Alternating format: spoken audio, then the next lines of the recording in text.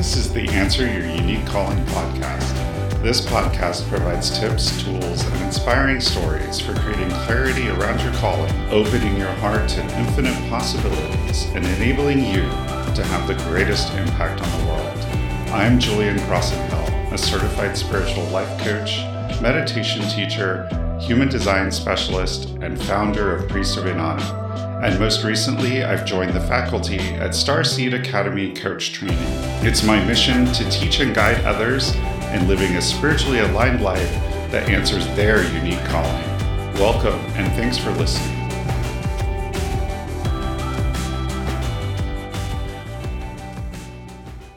Hello, I'm your host, Julian Crossenhill, and let's get right into today's subject. I'm going to be talking about money, and I think a lot of us like money, maybe even love money, but none of us seem to ever want to talk about money.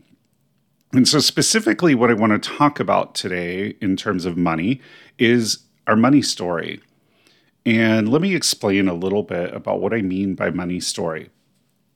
So your money story is part of your personal narrative about money. And your personal narrative, if you're not familiar with that term, or you don't know what your personal narrative is, or you've never really thought about having a personal narrative, for instance, your personal narrative is that voice that constantly repeats in your head, and it tells you a story. It's telling you a story about who you are. It's telling you a story about the world and the way it works. And so your money story, your personal narrative around money is all the things that you believe and think and feel about money. And these things sort of play in a loop in our subconscious, in our mind. Sometimes it's not so subconscious, right? We talk to ourselves, and that talk isn't always as positive as we would like it to be. It's sometimes very critical and very judgmental. And these are things that can really have a powerful impact on us and a powerful impact on what we're creating. So our money story, we don't write it by ourselves. And I think that's sort of an interesting thing to think about. Because I think a lot of us think that we create our own personal narratives, that we develop our own thoughts and opinions and beliefs. But really, when it comes to our money story, there's a lot of people who contribute to it. So it's kind of like a group effort. And we learn a lot about our money story as children from our parents, for instance, and from our family, from our friends, from the society and the culture that we grow up in. All of these things really inform our money story. And then, of course, we get out in the world with a money story that doesn't really equip us to handle money well or to manifest abundance with the ease that we would like. And we have some difficult experiences with money and abundance. And those difficult experiences, those past experiences, then inform our money narrative, our money story. And so before we know it, we've built up this big, huge script about money and about abundance, and we're constantly sort of playing a role in that script. That script is running in our subconscious almost like some kind of computer program, and it's sort of affecting how we feel about money, how we talk about money, how we show up, what we're being when we think about money, all the things, the ways that we manage our money, all of it. And so I want to sort of dig into that a little bit today and really talk about, give you some examples from my own personal money story, both before I rewrote it and after I've rewritten it, and show you just how some of these things come to be in our money story, how our parents and our friends and our families and all of the various influences affect our money story, which in a lot of ways is also what we talk about in human design as conditioning, right? All the things that pull us away from our core. And there's definitely a lot of ways that many of us get pulled away from our core when it comes to money. So I'm going to start by talking about my own parents and my own upbringing around money, because I think that this has really informed my own money story in my life. And these pieces of my money story are the parts that I'm really working to rewrite and have been working to rewrite, because once I sort of became aware of them, it was kind of like a oh shit moment. Like I really realized the ways that I was sort of running this program in my own life and the ways that my parents' attitudes and feelings and thoughts about money were getting in the way of me creating the ease and flow and abundance in my life that I really desired. So when I was growing up, my parents didn't have a lot of money, but we weren't really poor either. We were pretty average middle class. Sometimes we struggled, and sometimes we had plenty. And my father started his own business and became an entrepreneur. And during that time, there were, when his business first started, it really took a little while before the money started to flow for him. It was very sporadic. And my father works in a highly technical field, so he would do these projects where he was working on this project for maybe a month to 6 months, and then, they were for big corporations, so these projects would get paid, 30 to 90 days later. And so that always caused sort of a lot of up and down in my parents' money flow. And I think that in my own money story, one of the things that I took away from that is that it takes time to build a business and to create that consistent flow. And I've certainly experienced that in my business. So that's certainly an area that recently, as I've become more aware of, I've been rewriting so that I can see flow more easily in my business and earlier. You don't have to wait. You don't have to be in business for years and years and years to create that flow for yourself. But I had believed that was required because that's what my father's experience was. That's what I knew about starting a business and having that money flow. My father also had a very elitist attitude about money. He used to tell us as children that, people who had, basically the rules didn't apply to people who had money. If you had money, things didn't apply to you, and that you wanted to have a lot of money in life because then life would be easier for you. And I think the opposite of that is kind of what ends up ingrained in your money story when you're exposed to something like that. You start to think that if you don't have a lot of money, somehow you're less valuable or less worthy, or that limitations apply to you that maybe don't apply to everyone else, because you start to think that, obviously if money means that life is easier for you, then that means if you don't have much money, that life has to be hard, right? And life doesn't have to be hard. We know that life doesn't have to be hard. And I think that this is one of the things that I sort of rewrote in my money story early on.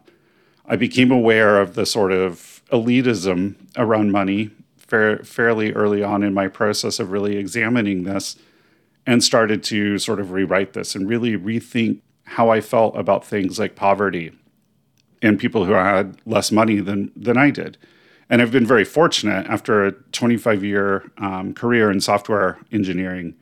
My husband and I are very blessed. We enjoy a good quality of life as a result of that career that I had. I think, though, the biggest part of my money story that I want to talk about, I learned from my mother. And my mother and I were very, very, very close. I've been estranged from my father for many years. And my mother passed away in 2013. And one of the parts of my money story that I think I struggled with the most, particularly as I started to make this transition into being a spiritual life coach and an entrepreneur, is the idea that money limits you. The idea that you have to do things that you don't want to do. If you have money, you have to stay in jobs you don't like. You have to stay in relationships you don't like. I think a lot of people experience money as a limitation. And I know in my coaching practice, talking to people about their spiritual calling and what they really want to do with their lives and how they want to show up in service to spirit and who they want to be ultimately, the thing that often comes up as the limit for them, that prevents them from doing this thing that they've said is in their heart, that they feel called at a soul level to do, is money. And I think one thing that really illustrated the idea of money as limitation for me was when I was in the 5th grade, my parents separated, and my parents fought all the time. I know a lot of children, for a lot of children, divorce is very traumatic and separations are very traumatic. My parents were ill-suited. My mother got married at a very young age to escape a extreme religious home. My grandmother was very, very religious, Pentecostal, and very controlling. And also very emotionally abusive. And my mother married at a young age to escape that. And so my father was just sort of the guy that was her ticket away from her bad situation at home. And so I think that my parents were really ill matched, and they argued all the time about money, about silly stuff, really, not just money. They argued about everything. They were so totally different people. And so in fifth grade, my parents separated. My grandfather on my mother's side showed up, and we kids piled in with my grandfather and my mother and moved across country to Ohio. And for a while, we stayed with my grandparents, and then we stayed with my aunt, my mother's sister. And then my mother got her own apartment as school started. And she really struggled. My mother had a high school education, but she had always stayed home to raise the kids. And so she didn't have any career to speak of. So she was working in shoes at a department store, doing retail, and things were very tight financially. And I remember one night after school and my mother's work, we had gone to the grocery and we came home to the apartment. And as we were unloading the groceries, my mother dropped the milk in the parking lot. And the container cracked open and the milk started to pour out into the parking lot. And she grabbed it up and ran into the apartment and tried to save as much of the milk as she could in a pitcher. And then she sat down and started crying.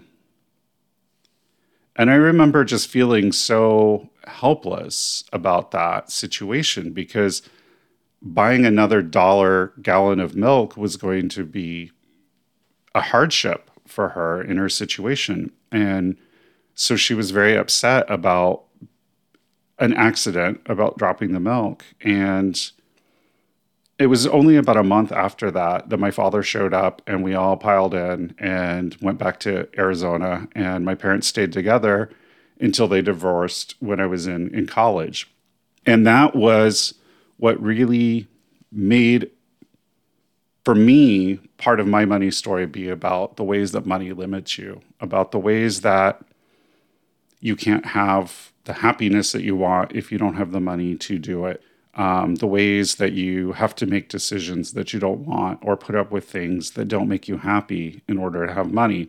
And for a long time in my life, that played a big part in my money story. I stayed at jobs that I absolutely hated because until I found another job, I couldn't leave that job because of the money. I worked in the software industry for many, many years longer than I wanted to. I stayed at companies that didn't really align with my values much longer than I should have. And all of these things were based on, I've got to have another job or another source of income in place because otherwise, there's not going to be money and all these terrible things are going to happen. And so it was constraining my flow of money, believing that there was this sense of limitation and of obligation that you had to do these things that you didn't want to do because you needed the money, because money was going to limit you.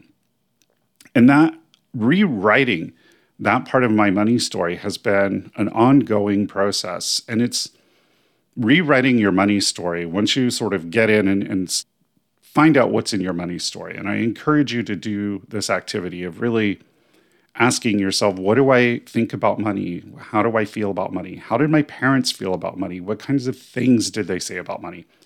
Because all of that is going to be contained in your money story. And then once you're really aware of your money story, you can start looking at your circumstances and saying to yourself, where is this showing up in my life? How is this showing up? How is my money story affecting what I'm experiencing in terms of my money? Because for me, it was really eye-opening to realize all the ways that this story that I had grown up with about money was impacting my life. And then comes the really hard work, right? We roll up our sleeves and we start to rewrite that money story. And it doesn't happen overnight. We have to really become mindful of what that sort of voice in the back of our head is telling us about situations, particularly when it comes to money. And we have to start to reprogram it. We have to start to think differently. We have to start to challenge those things when we hear that voice in our head and say, that's not true. here's the truth. And we have to sort of practice that. And it's sort of like the layers of an onion. You peel back a layer and you start to rewrite that, and you move forward, and then you find all the things that were under that layer, and you have to start rewriting them. And it's very hard work, but it's also very rewarding work, because no other thing is really going to move us forward into the abundance that we want than getting rid of all the mental gunk that is underneath in our money story. And this is why so many people read book after book after book on manifesting money and manifesting abundance and feel frustrated that they can't make it happen, because none of those books are addressing the elephant in the room. And that is, what is the mindset, the thoughts and the beliefs and the feelings about money that are underneath all of this? None of those books, they tell you, think positive thoughts and sort of surface level talk about this mindset stuff, but they don't really dig in and say, what is the script that you're running around your money and abundance that you learned from your parents, your family, society, all of these things? And you have to rewrite that before you can ever really be successful at manifesting money and abundance in your life. So do yourself a favor and really dig in and become aware of your money story, because without taking that first step of being aware of it, you're never going to be able to rewrite it and move forward in the way that you want.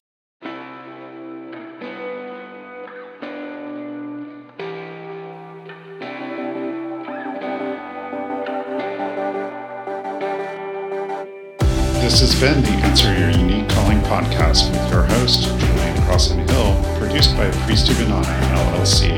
You can find us on priestofinanna.com. That's Priest of Inanna, INANNA.com, or on Instagram at Priest of Inanna.